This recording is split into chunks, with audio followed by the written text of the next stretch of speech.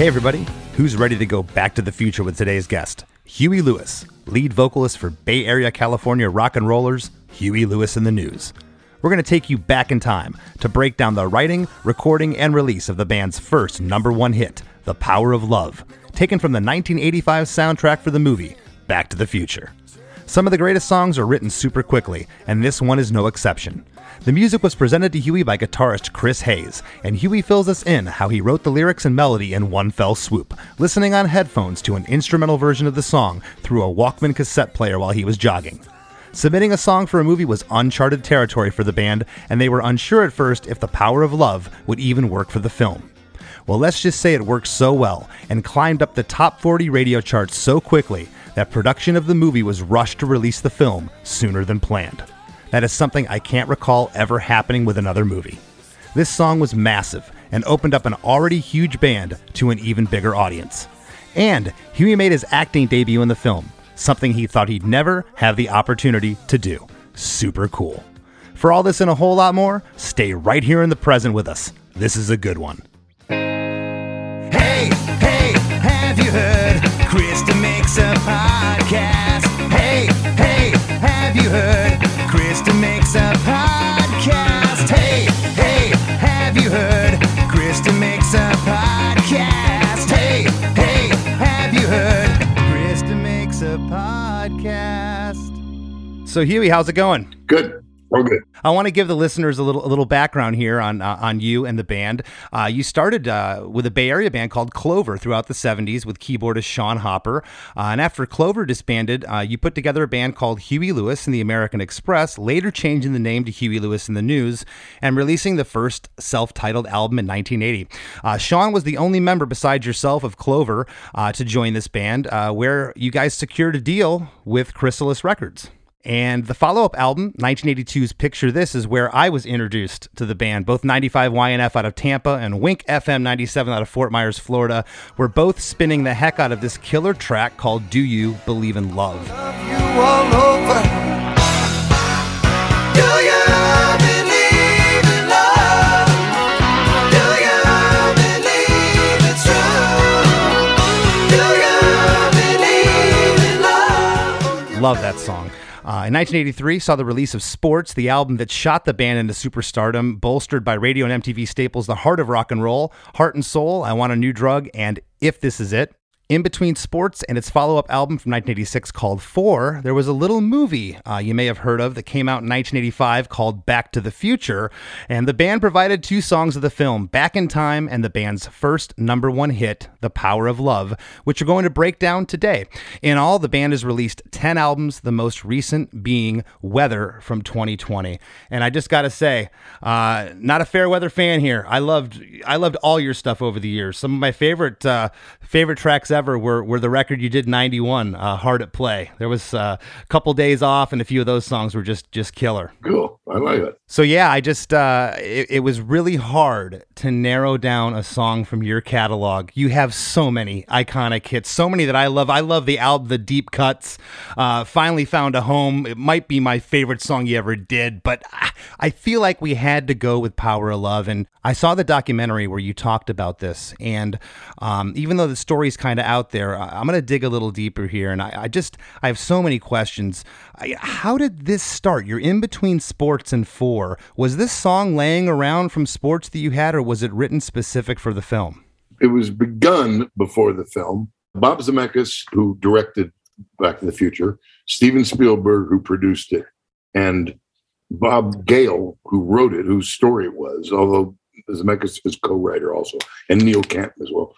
They asked to take a meeting with us at Amblin Entertainment when Amblin had just started. And they said, listen, we've written this movie, and the lead character is a guy called Marty McFly. And in real life, his favorite band would be Huey Lewis and the News. So we thought, how would you like to write a song for the film? I said, wow, I'm flattered, but I don't know how to write for film necessarily. I said, and frankly, I don't fancy writing a song called Back to the Future. They said, oh no, we don't care. It can be called anything. We just want one of your songs. And I said, well, I'll tell you what, I'll just give it a think and send you the next thing we're working on. And they go, great to meet you. So then boom. So I went back, and Chris had already written the chord progression for Power Love, although it just started with a verse, the minor part. I liked it a lot, and I boom, boom, and I remember I went on a run, a little jog, and I took a Walkman. Remember Sony Walkmans? Absolutely. And I wrote the words in one run, one jog, and then I wrote it all down. And then Chris and I got it together, and we kind of demoed it up a little bit. And Johnny had some great arrangement ideas, and then we made this demo. And my recollection is we made this demo, sent it to Zemeckis, and he loved it. But that's not Zemeckis' recollection. Like a quick question for you. Was Back in Time written prior to Power of Love? Gotta get back in time. Gotta get back in time. Get me back in time. No, we hadn't written Back in Time yet. I had not even seen the movie. I had not read a script. Nothing. They just told me, hey, this guy, we just want a song. We want one of your songs. Zemeckis' recollection is I sent the demo to him, and he said, yeah, but it's good, but it's not up enough, up, quote unquote. And I gave that a big think, and we got together, and then Johnny came up with the intro, the big major. Bam, bam, oh, yeah. Bam.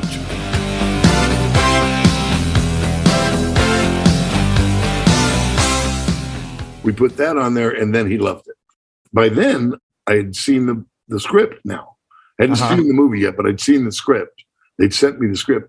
And I thought there's no real love object in it. I didn't think it was going to work for their movie. Yeah. And then, but they loved it, and they obviously used it well. That's so cool. And of course, you were in the movie playing the teacher at the talent show. And I got to tell you, I was probably 12 when the movie came out. My friends are telling me, and of course, you were all over MTV. I knew what you looked like, but I'm like, he's not in the movie. I had to rewind that scene, of course, on VHS, Huey, to rewind the scene to look at you because they had you, in a wig and everything. Yeah. And And that was part of the deal.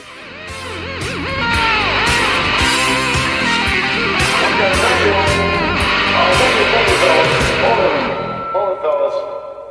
I'm afraid you're just too darn loud. Next, please. What was that like? Because you said you had no background in movies. That had to have been a trip. Oh, yeah. Well, it was, interestingly, that movie was shot mostly at night because Michael J. Fox was on Family Ties and committed to doing that during the day. They started the movie Back to the Future with a different Marty McFly. Eric, I can't remember his name now, Stoltz or something. And they shot a whole bunch of it. And then they said, it is not working. We need Michael J. Fox. So they made this deal with him, and he had to do the film, when he wasn't doing Family Ties. When did the guy sleep? And so we shot our scene at night. It was at night. And it was Bob Zemeckis' idea that it'd be kind of a clever little nod. And I thought, not really. I was kind of against it, to be honest, in the very beginning.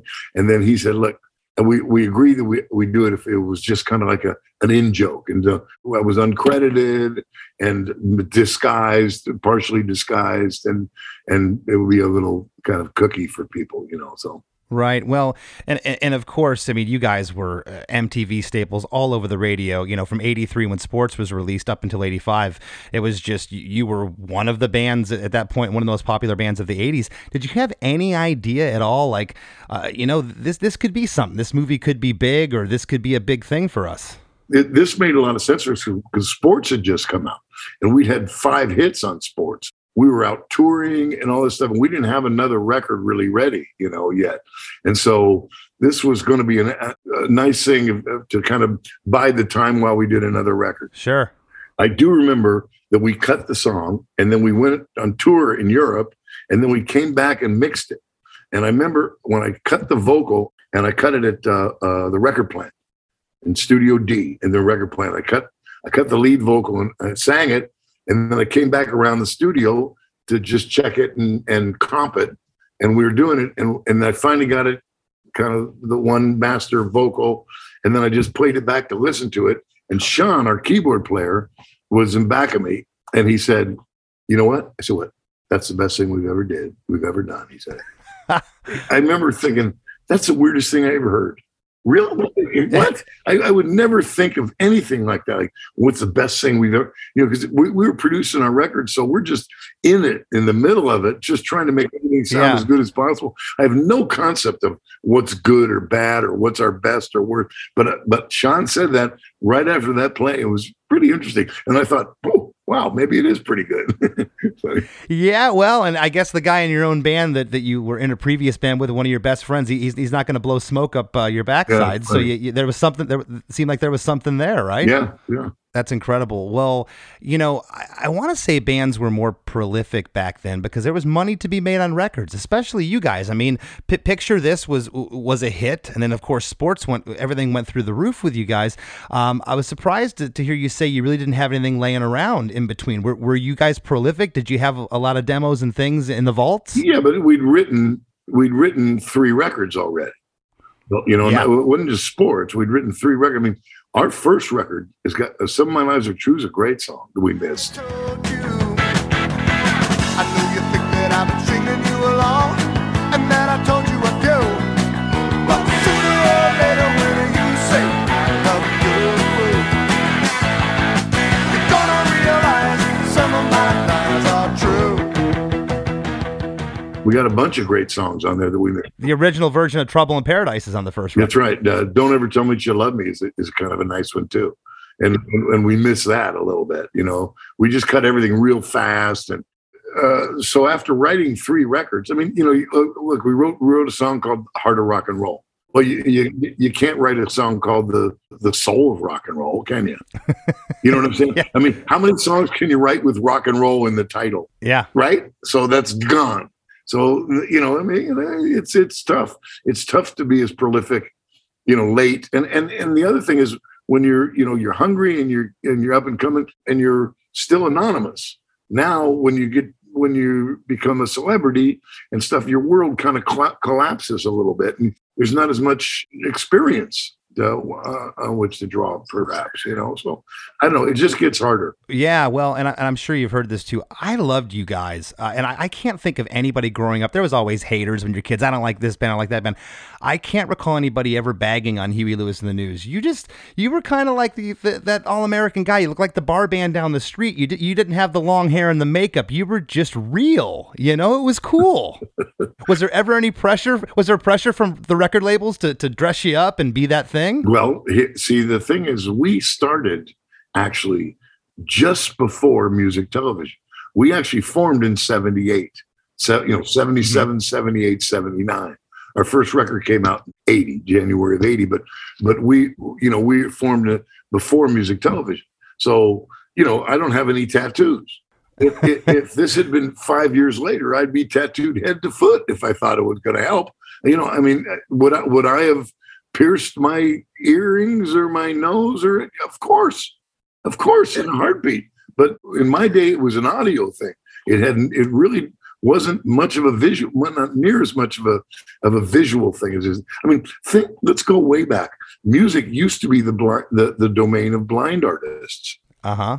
And now, I mean, lots of them, you know what I mean? And now it's much harder to make the video. And so, I mean, things change. Sure. And one other thing I want to touch on before we jump into the song and start breaking it down, was there ever any pressure? I mean, again, the first record, I know there was a producer, but ever since then, you were self-producing these records.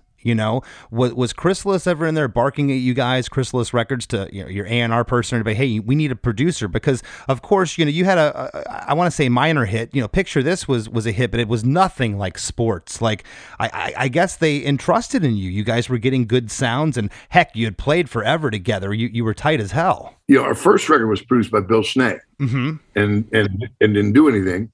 And so our second record. Fortunately, you get 2 records. You wouldn't get 2 records today. No way. And then our second record needed to be a hit. If you think back, this is 1981 now. There's no internet. There's no jam band. And even FM radio, which started in the 60s as a play anything you want disc jockey from Big Daddy Todd Donahue and KMPX and all that. By the mid 70s, FM radio was completely programmed and was the format. interestingly, top 40, the term top 40 comes from a programmer, I think in Fresno, California, who opined that with the advent of push button radio, now somebody, as long as you didn't play anything that they didn't like, they wouldn't switch the channel. But now they had the capability of switching the channel when they heard something they didn't like. So the idea was narrow your playlist, just top 40, play the top 40 songs all the time. Well, by 1981, CHR, which was the FM version of top 40, called Contemporary Hit Radio, was what that was.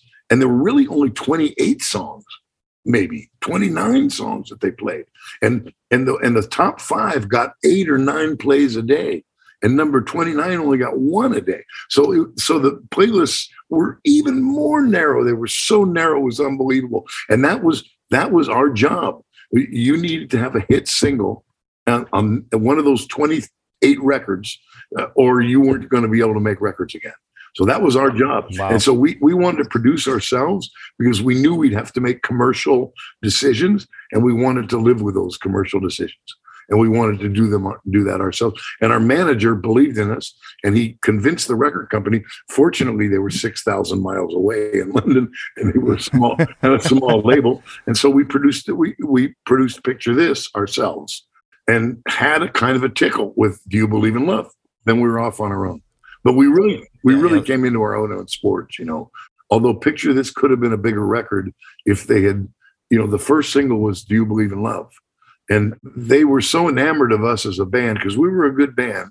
We had a depth to us that was, because, you know, we had R&B side to us, rhythm and blues. And so they thought, okay, we got the hit now with these guys. Let's go right to the heavy stuff. And our second single was Hope You Love Me Like You Say You Do, which is a slow R&B ballad.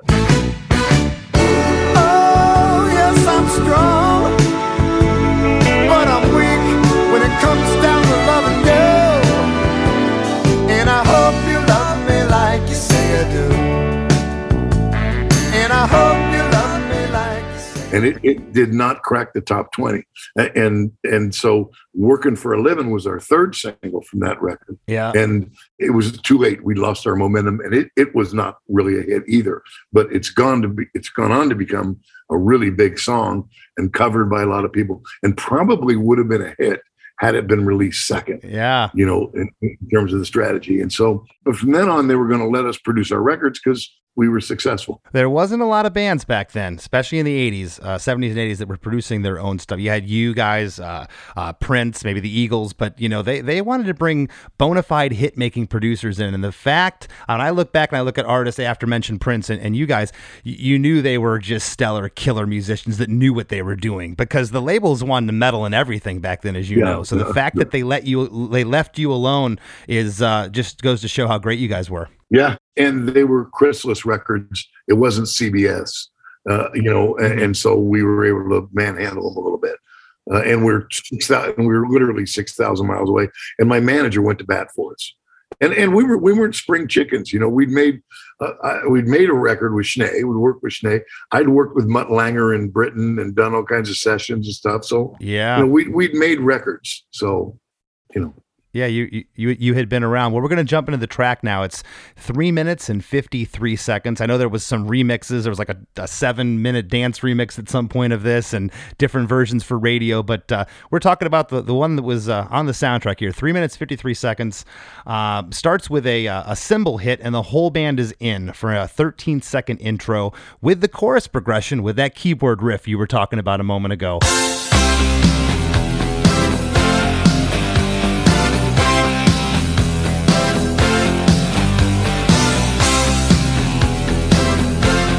And it's just, I mean, how much more catchy can you get than that? It's just uplifting. And when the producers came back to you and said, we need something a little up, you delivered with this one. The keyboard hook over the band is killer. The guitar sound is overdriven with maybe like a phaser on it. It's such a killer tone. The bass is super funky. And right at the 13-second mark, there's this that you let out. It's almost like a whisper.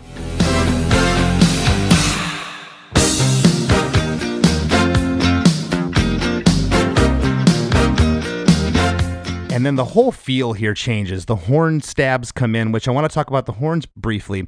Was that the Tower of Power section on this track? No, that's synth horns, fake horns. That's a CS80 with a, believe it or not, that's how old that is, with a horn patch. Okay. I thought there was horns with the keyboards there. From then on, we have a horn section. Live, there's horns there. Live, there's always been horns. And there's live versions with horns there. But on the original record, there's no horns. I was fooled. I thought that was horns mixed in with keyboards there. I love what the guitar and bass are doing here, playing off one another. And the guitar is super clean, almost with a chorusy effect on it. And it's a very counterpointy part. It's not an easy part to play. Chris is, a fantastic guitar player. And a jazzer and everything. I mean, that's typical Chris. It's a gorgeous little counterpoint thing. Yeah. It is awesome, and I'm going to talk about that counter riff you're talking about in a second. I'm going to get into that because there's something I want to touch on. But at 21 seconds, we're in verse 1. The power of love is a curious thing. Make a one man weep, make another man sing. Change your heart to a little white dove. More than a feeling, that's the power of love. Tougher than diamonds, rich like cream. Stronger and harder than a bad girl's dream. Make a bad one good, make a wrong one right. Power of love will keep you home at night. The power of love is a curious thing. Make one man weep, make another man sing. Change a hawk to a little white dove. More than a feeling, that's the power of love. And we get a little soft from you there, Huey, at the end of that. And there's a half measure turnaround. And the second part of verse 1 is tougher than diamonds, rich like cream. Stronger and harder than a bad girl's dream. Make a bad one good, make a wrong one right. Power of love will keep you home at night. What's going on here? Well, there you go. It's just like the song said. It's funny, the little you said in there. Yeah. And the is yeah. I did because it was cool. I do that on a number of songs actually. It's kind of a little, I can't help. I like it a lot. It's awesome. I like it a lot.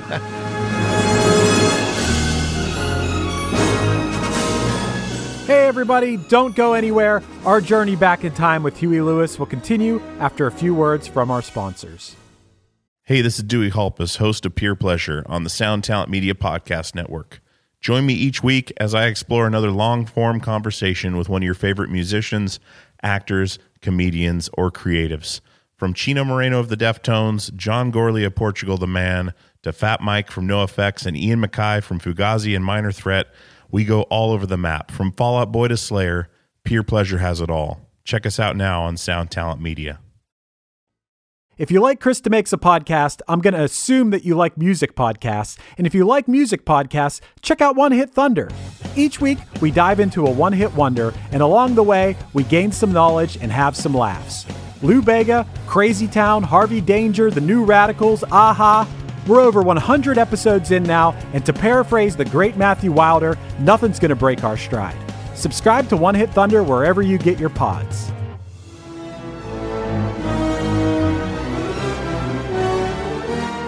And now, Back to the Future.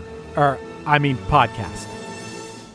But the is from just getting pitch in between getting ready, boom, and Clear Mountain left it in. Bob Clearmountain mixes most of our records, and he's a genius. I mean, Bob's a monster. He's just really, really good. Yeah. And another advantage of having an outside mixer is a guy who's wasn't there when you recorded this. It's a new objective look on everything. He wasn't there when the music was cut, and he doesn't see the stitches, if you know what I mean. The sutures. And sometimes a part which was really difficult to cut, you'll tend to underbalance because you remember what a pain it was to cut it.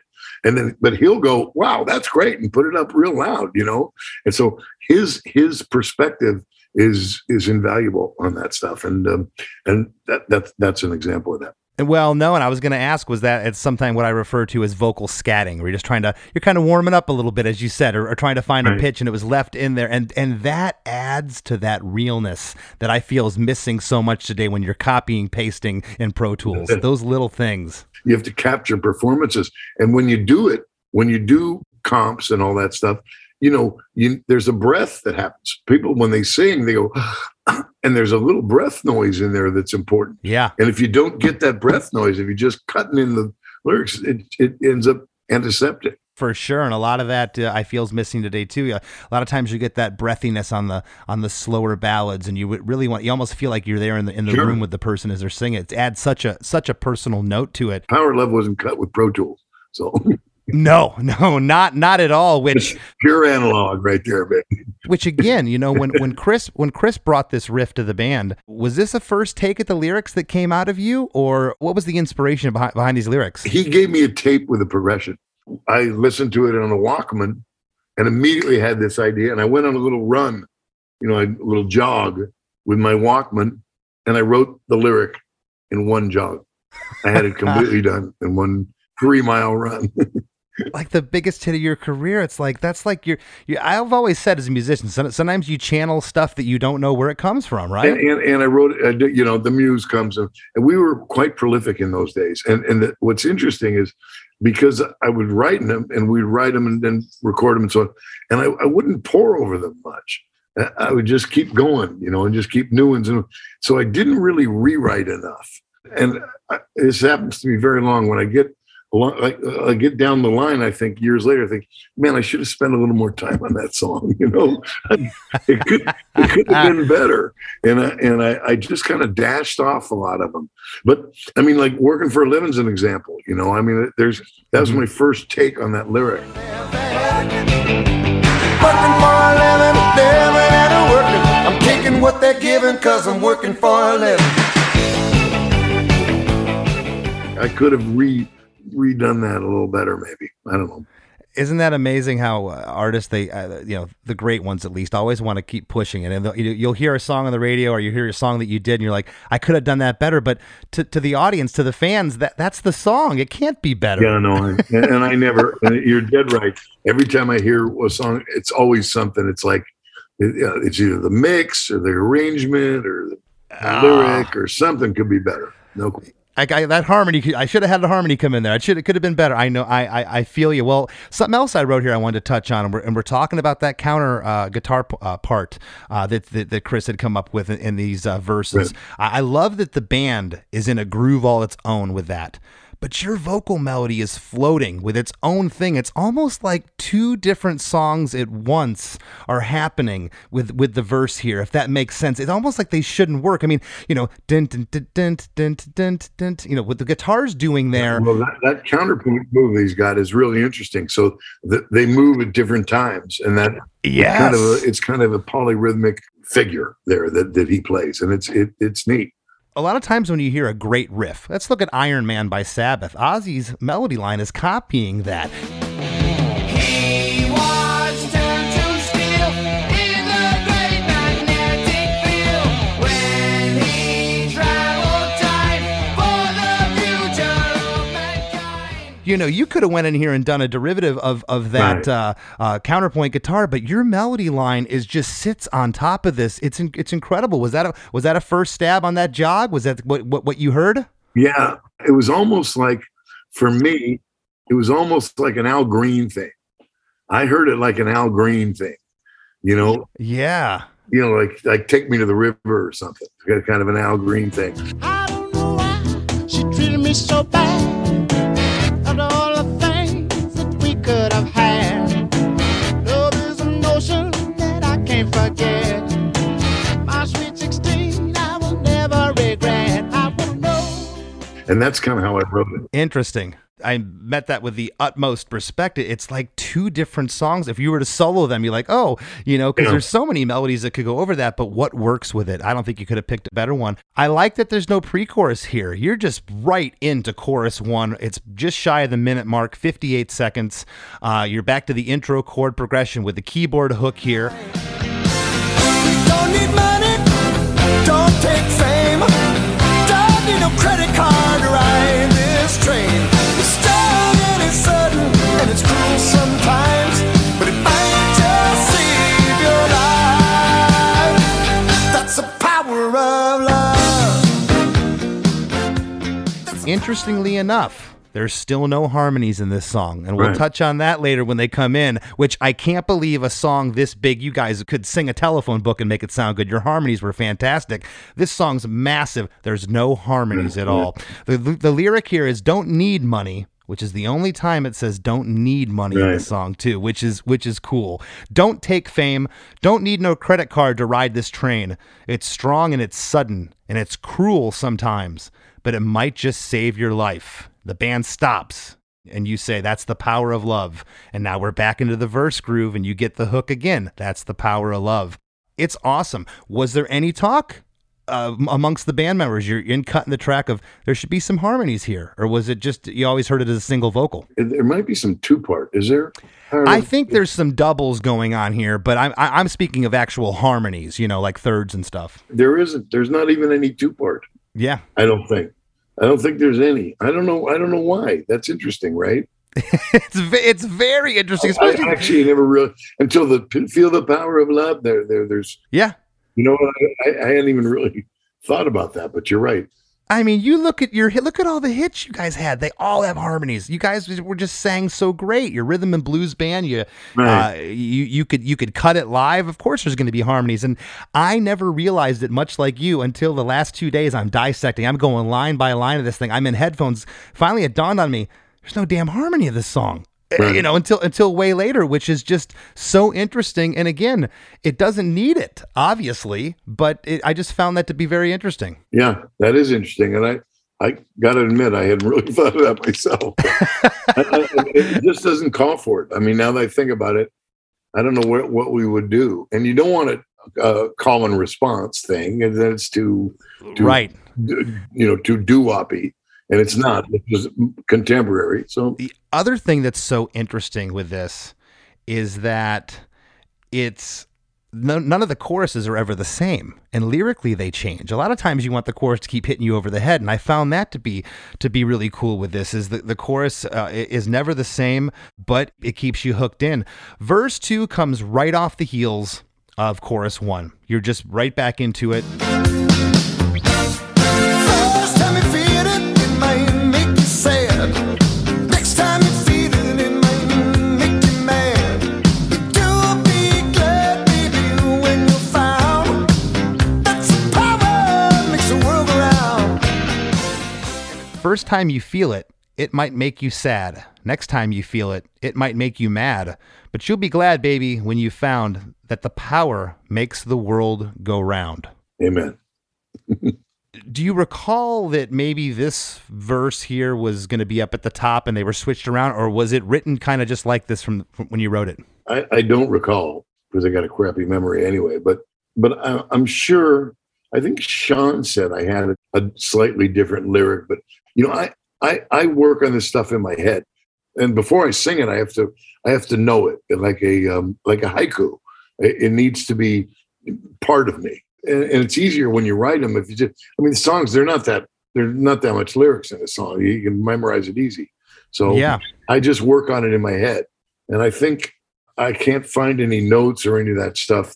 But I did. I had reams of stuff somewhere. Well, and I'll tell you, it's amazing that the song sticks with you or sticks with me or any listener and like it does, because again, the choruses are all different. The lyrics change. And a lot of times, that'll throw you off. But in this instance, it called for this. It's perfect. Chorus 2, case in point, changes here. Round. And it don't take money, don't take fame, don't need no credit card to ride this train.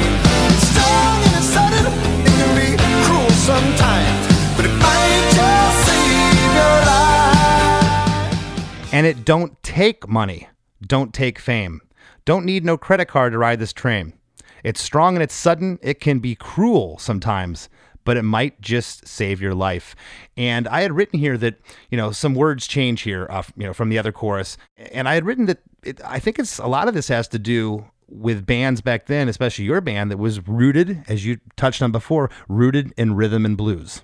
Right. Because the art of jamming is lost. I don't know many bands that could get on stage and ad-lib a 15, 20-minute jam thing. Rhythm and blues bands did that. And a lot of times when you would do that, you would kind of ad-lib a different lyric here or there. And that's what I feel with this song. It sounds fresh. It doesn't sound stagnant, copy and paste like it is today. I can feel that rhythm and blues band, even though this is a pop single, if that makes sense. Yeah, no, I get that. I like doing that, changing it up, of course.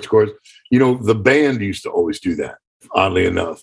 They would, you know, there was little 5-beat measures. You know, we do that a lot. Yes. There aren't any in Power Love, or 6-beat measures. Yeah. A measure and a half or something. And Heart of Rock and Roll has that, you know? Yes. No place that I'd rather be. Where else can you do 500,000 things all at 2:45? When they play their music, ooh, that modern music. It's just kind of fun. It's like little things for guys to discover who are working the songs up almost. I mean, I'm kind of two minds that way. Sometimes it's hard to get, you know, it's hard because you want it to be just a straight 4. But once you get it, it's kind of a cool little thing, you know. So I don't know. We do that a little bit. I think it's to please ourselves somehow and leave little cookies for other people who want to work up the song, you know? Yeah, no, and it's great. It keeps it from being stagnant, and I like those knee-jerk reactions in songs. Sometimes you're like, "Whoa, what just happened?" You know, and you right. Sometimes you don't even know what happened. You just know that it makes you feel different. And that's why I love dissecting songs. I can go back and go, "Oh, I get it now." As I'm really looking at it on paper, it's because, you know, this has five sets of lyrics here versus 4 in the first time. That's why it makes you feel different, but you don't realize it as the song's passing by. The bridge in this song is killer. The first harmonies come in and vocal pads of the song come in right here. And what a departure this part is. It feels totally different from the rest of the song. They say that only love is fair. Yeah, but you don't care. But you know what to do when it gets hold of you. And with a little help from above, you feel the power of love. It kind of harkens back to something like Stuck on You, or If This Is It, this bridge part. It doesn't really sound like it goes with the rest of the song, which is great. It does go with the rest of the song, but it's such a great departure. The lyric is, they say that all in love is fair, and that's where those vocal pads are coming back, and then you're alone on the line, yeah, but you don't care. Oh, there's harmony there. Yes. You know what to do. Oh, yeah, behind it. So there's our harmony. And by the way, that bridge, that's Chris's bridge, and the chords are gorgeous in there, I think. They're great. And he liked it so much that when he originally wrote the song, the music, that was a major part. That happened again, at least twice, maybe 3 times. And Johnny, to his credit, said, "You know what? That's a bridge. That's a little to this, boom, boom, boom." And Johnny arranged that way, like that, so that it's like rock relief, if you will, and boom, and you hear those beautiful chords, and it works great as a bridge. Well, yeah, and you guys have always had like that 50s doo-wop thing going on with your vocals. You know, Bad is Bad comes to mind from the Sports record. Sometimes bad is bad.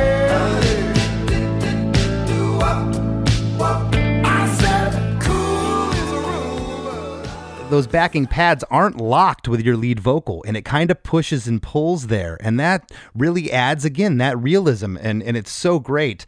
But you know what to do when it gets a hold of you, and with a little help from above, and then it goes into the next part. It comes back to the verse progression, and you say, "You'll feel the power of love. You'll feel the power of love. Can you feel it? Mm-hmm." You feel the power of love. You feel the power of love. Can you feel it?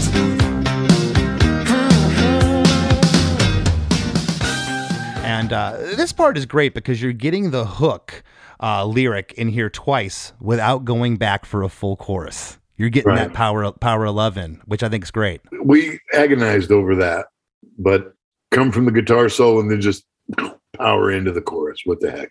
I kept thinking we maybe needed a new verse, there to go to the chorus, but enough already. Well, and I think that when you were talking about the bridge being a relief part, I almost feel like the big relief part in this song is the guitar solo, because this part, again, it doesn't sound like it was overthought. The guitar solo is not doing this 80s guitar wankery, super fast stuff. It's a very mellow solo over the verse progression. It's like 8 measures. The solo is super tasteful.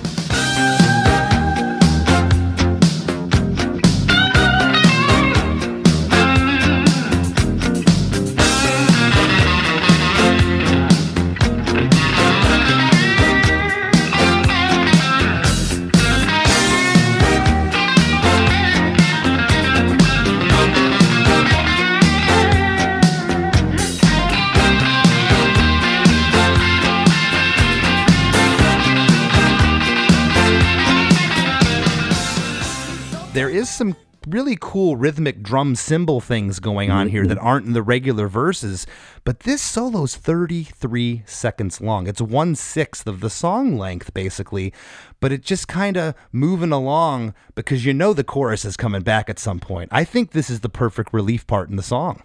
Yeah, it works good. It's just the transition from this part to the chorus is a bit abrupt. You know, you go from minor to major and it goes bam. It's a little abrupt, but what the heck? I mean, Don't take money, don't take fame, don't need no credit card, ride this train. Tougher than diamonds and stronger than steel.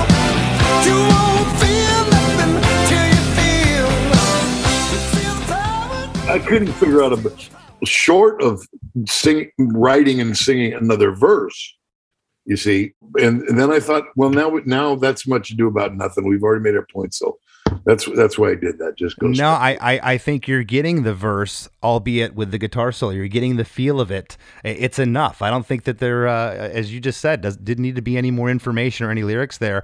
And now we're major again. It gets us into chorus 3. Again, the lyrics change here. You know, and I don't even want to say this is a double chorus. It's just kind of a big chorus here that kind of ends and, of course, fades out later. But the lyric is, don't take money and don't take fame. Don't need no credit card to ride this train.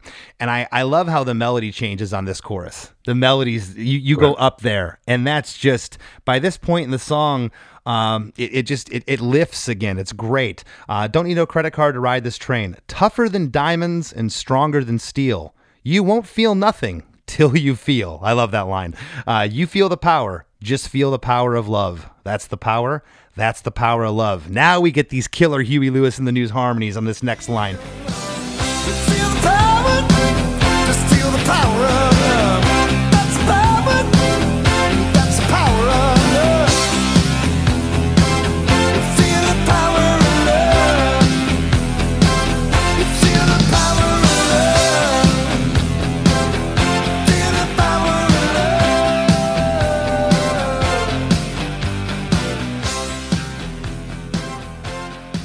This might be the perfect tie-up of any song ever. Feel the power of love, of that little tag you do there in the harmonies. It's so good, and the song fades out there. Again, thinking of this last chorus, I know it's a long time ago.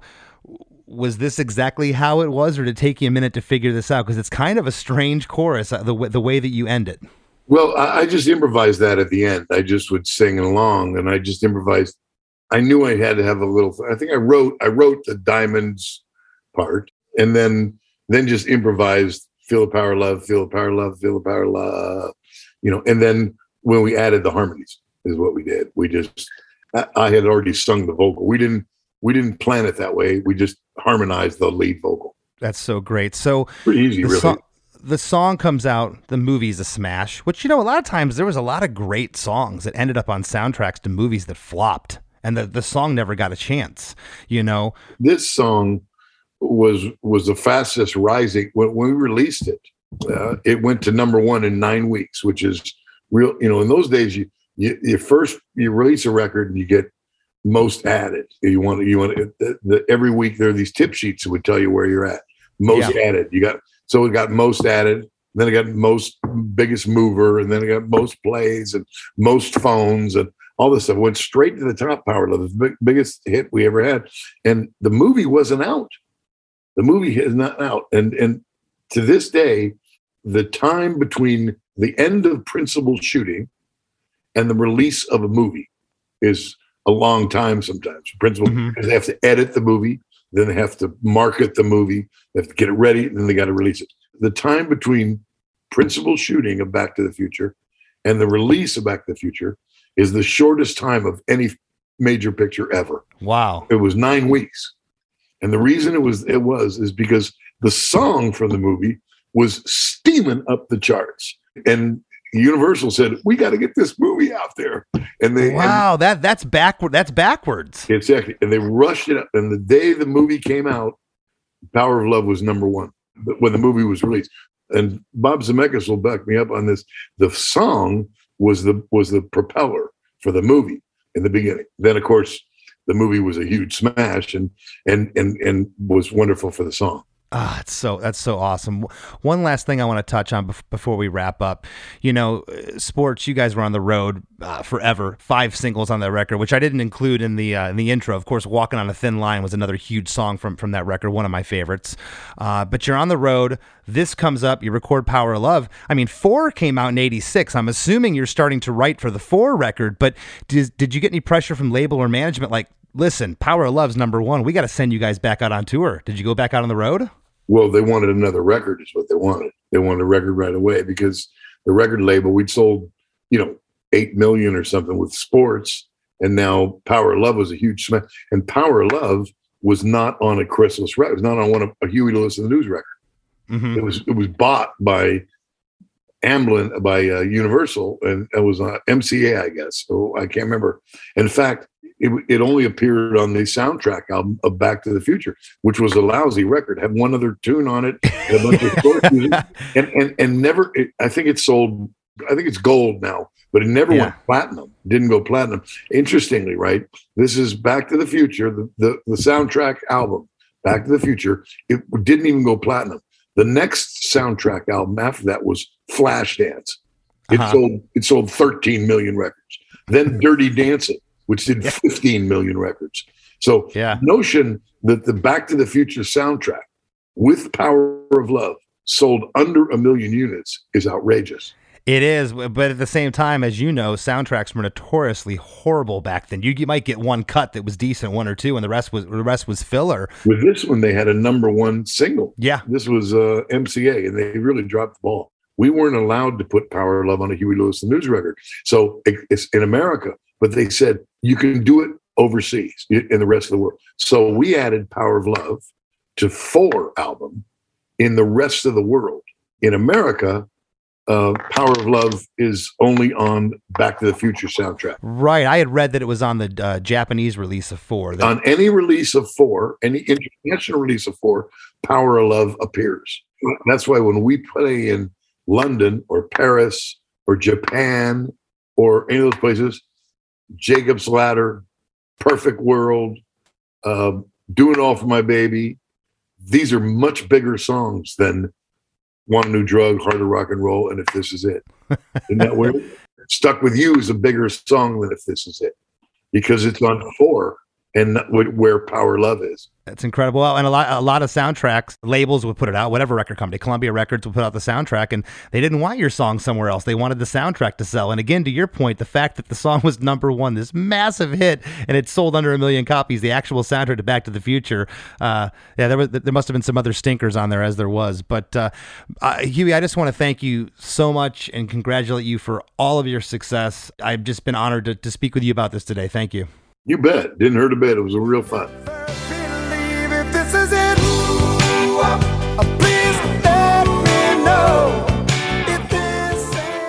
Hey everybody, this is not it for Krista Makes a Podcast. There's plenty more after a few words from our sponsors.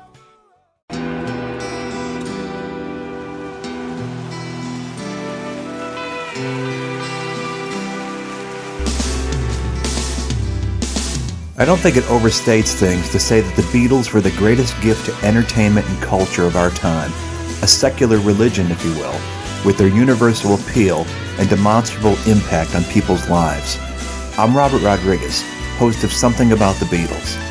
With every episode, I speak with historians, musicians, artists, and Beatle witnesses, all in the service of fresh insights into the most joyous cultural entity the world has ever known. I hope you'll join me and listen to Something About the Beatles, now on Evergreen and wherever you get your podcasts.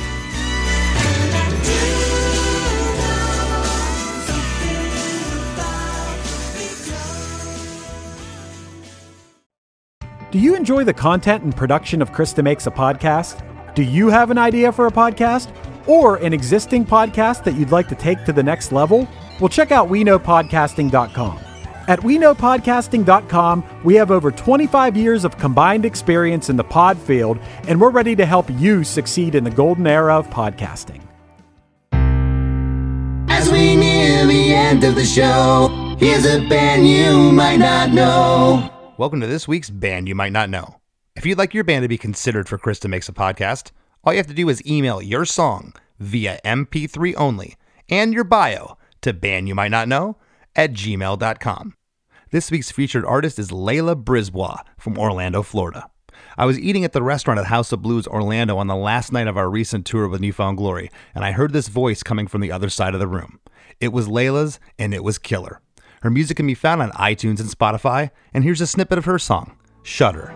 You already got my mind, you already got my time. Now tell me, what's it gonna be?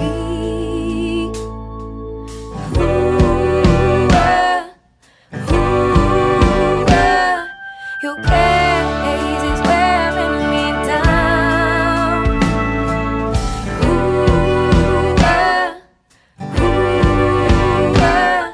You really got me turned around.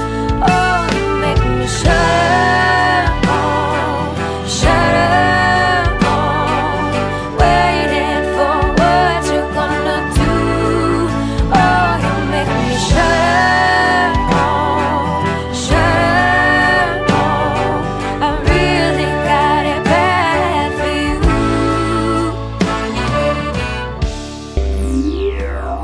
The Wrap with Chris and Chris. So, Chris, were you a little bit starstruck by the fact that you were doing a podcast with Huey Lewis? I think so. I not think so. I know so. I told you before we started rolling that I just had a night where I was tossing and turning. I was in my head. Obviously, never met him before, talked to him. You know, I've heard through the grapevine he's a super nice guy. I've heard he's hard to deal with. You never know what you're getting. I was a little starstruck today, Chris. When we got on there, I told him, man, I got to tell you, the first cassette I ever got as a kid was the Perfect World album. And then when you guys were recording, I realized to myself, wait a second, the song is called Perfect World. The album is called Small World. So the whole time you're recording, I'm thinking to myself, oh man, I feel so dumb. And I had to tell him after you guys were done, like, yo, man, I do realize the album's called Small World. He didn't even remember what I said, but he's like, no, the song's Perfect World. I'm like, yeah, but the album's Small World. Anyway, I was definitely starstruck by him. I mean, as a kid growing up, loving Huey Lewis in the News, seeing Huey Lewis being this he was always really funny and charismatic in the music videos. He just seemed larger than life to me always. Yeah, and he came out at a time where, I mean, you had some guys that were kind of, dressed in their street clothes. Phil Collins comes to mind, but, he was just kind of like your everyday next door neighbor, Huey Lewis, just kind of like, oh, there's,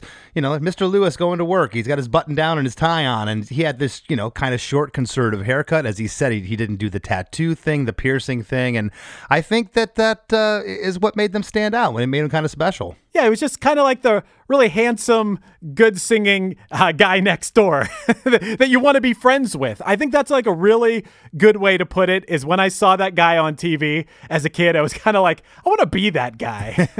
Well, I and as you know, Chris, we went back and forth. I think Power of Love was the song to do. But man, what a laundry list of hits this band has. I mean, so many songs, so many great songs, and they were part of the soundtrack to my childhood. So my head was spinning for a couple of days, but we zeroed in on Power of Love, and what a great story. I would love to have him come back every 5 episodes and talk about another Huey Lewis and the News hit. There's so many. I mean, our first instinct was I want a new drug, which I think that would have been amazing too. But we're like, man, we got to do The Power of Love. Yeah, and I was a bit apprehensive because the story's kind of out there. They did the documentary where he talked about it, but I kind of thought, you know what, that probably no one went as in depth as we were going to go on the show here, and I think we got a lot more out of him. I thought it was really cool that he admitted that, yeah, I never thought that there was no harmonies in that chorus. Those kinds of things, which that gets me excited that I could tell a performer of a song they wrote almost 40 years ago that they don't know something about it. Yeah, I thought that was great. Wow. I saw the movies that made us about Back to the Future. I knew a lot of the background on this song too. Maybe some people listening did too. But that story about the fact that the success of the song pushed the release of one of the biggest movies of all time, that's insane. I've never heard of that before. That is crazy. You haven't heard it because it's unheard of. It doesn't happen. Yeah. And the fact that, goes to show you, people, it had to be a phenomenon like Dirty Dancing or Flashdance, as he had mentioned, for soundtracks to sell. They notoriously just were bad. They were record company write-offs. It's like they might have 1 or 2 good hits, but it was filled with a lot of filler, bad B-sides. And, a lot of times bands were reluctant to give a great song to a soundtrack for fear that the movie would flop and it wouldn't do anything. This was just the opposite. This song was so big that they rushed the film's release. Right. It was like the song and the movie were working in conjunction with each other, which is crazy. All the crossovers. I guess I didn't realize that Huey Lewis had a cameo in the movie too. How wild is that to not only have this huge, gigantic music career, but even beyond that, you are immortalized in one of the biggest, most popular movies of all time. I think that is just incredible. Yeah, no, and he even mentioned it was his first foray in any of this. So when they asked him to write a song movie, he's like, I've never scored a movie or written songs. I don't think in those terms. And the fact that he even said there was really no central. I guess Michael J. Fox had a love interest in the movie, which ended up at some point I think being his mother from years later. But there was really no central love story to this song for The Power of Love. But just the message of Power of Love, I think, is universal enough that it worked with the film. Yeah, I mean, The Power of Love, even in this song, even within the lyrics, it's kind of the power of love. I know I've seen Huey cite this before, that it's like the love of family and stuff, which that is a theme in it. Love isn't always just romantic. Sure. There's a lot of forms of love. There's just a overarching love of humanity and stuff. So I don't think it always has to be the romantic thing. On a nerdy level, Chris, I love that we found out that those aren't real horns in the song. Those are actually, as we've discussed, I think in the after party we discussed this, but I feel like I've been discussing it on so many podcasts lately. That's the Yamaha CS80 that was used on so many hit songs with like a horns patch. It was, and those stabs there, I thought the keyboard was still there, the main keyboard riff. That sound was still there, mixed with real horns. I was fooled.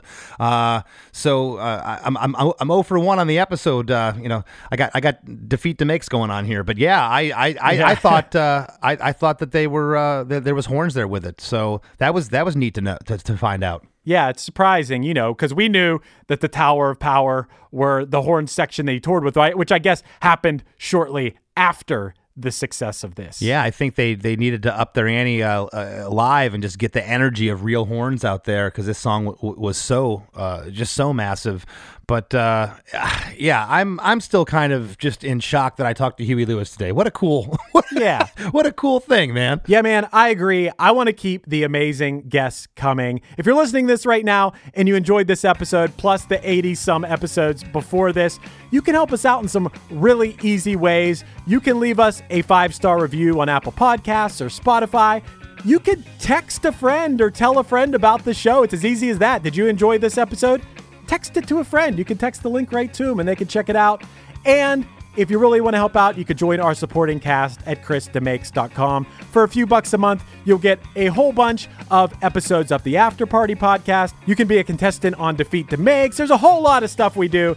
and it helps the podcast continue. Just a few things you could do, just putting it out there. Right on. Yes, thanks to each and every one of you for all your support. If you haven't already, join the Krista Makes a Podcast Facebook group. Lots of fun in there where you can interact with like-minded listeners of the show. We have a good time over there. And if you haven't already, please give me a follow on Instagram at @LessThanChrisD. Want to thank this week's guest, Huey Lewis from Huey Lewis and the News. What a cool chat. And we'll see you next week. Hey, this is Steve Choi, host of the Musicians Guild podcast, part of the Sound Talent Media Podcast Network. Within the four walls of the Musicians Guild, we'll be discussing the habits, idiosyncrasies, experiences, and general psychology of my friends and peers, all involved with music in various capacities. Listen and subscribe at soundtalentmedia.com. Hey you, do you have any plans this year? How's that going? Did you get 2020? Well, welcome to a brand new podcast called 2020, where myself, Benny Goodman, and my good friends Corey Paisley and Siobhan Cronin from the band Lost Symphony also got 2020. And since the world ended this year, we decided why not just check in with some of our friends in the music industry and see how everyone's doing. We're going to get a candid look at life on and off the stage, as well as the mindset of some of the most successful people in the entertainment industry. New episodes drop every Sunday and Wednesday at 9 p.m. Eastern. And you can listen at 2020-d.com, soundtalentmedia.com, or on your favorite podcast app.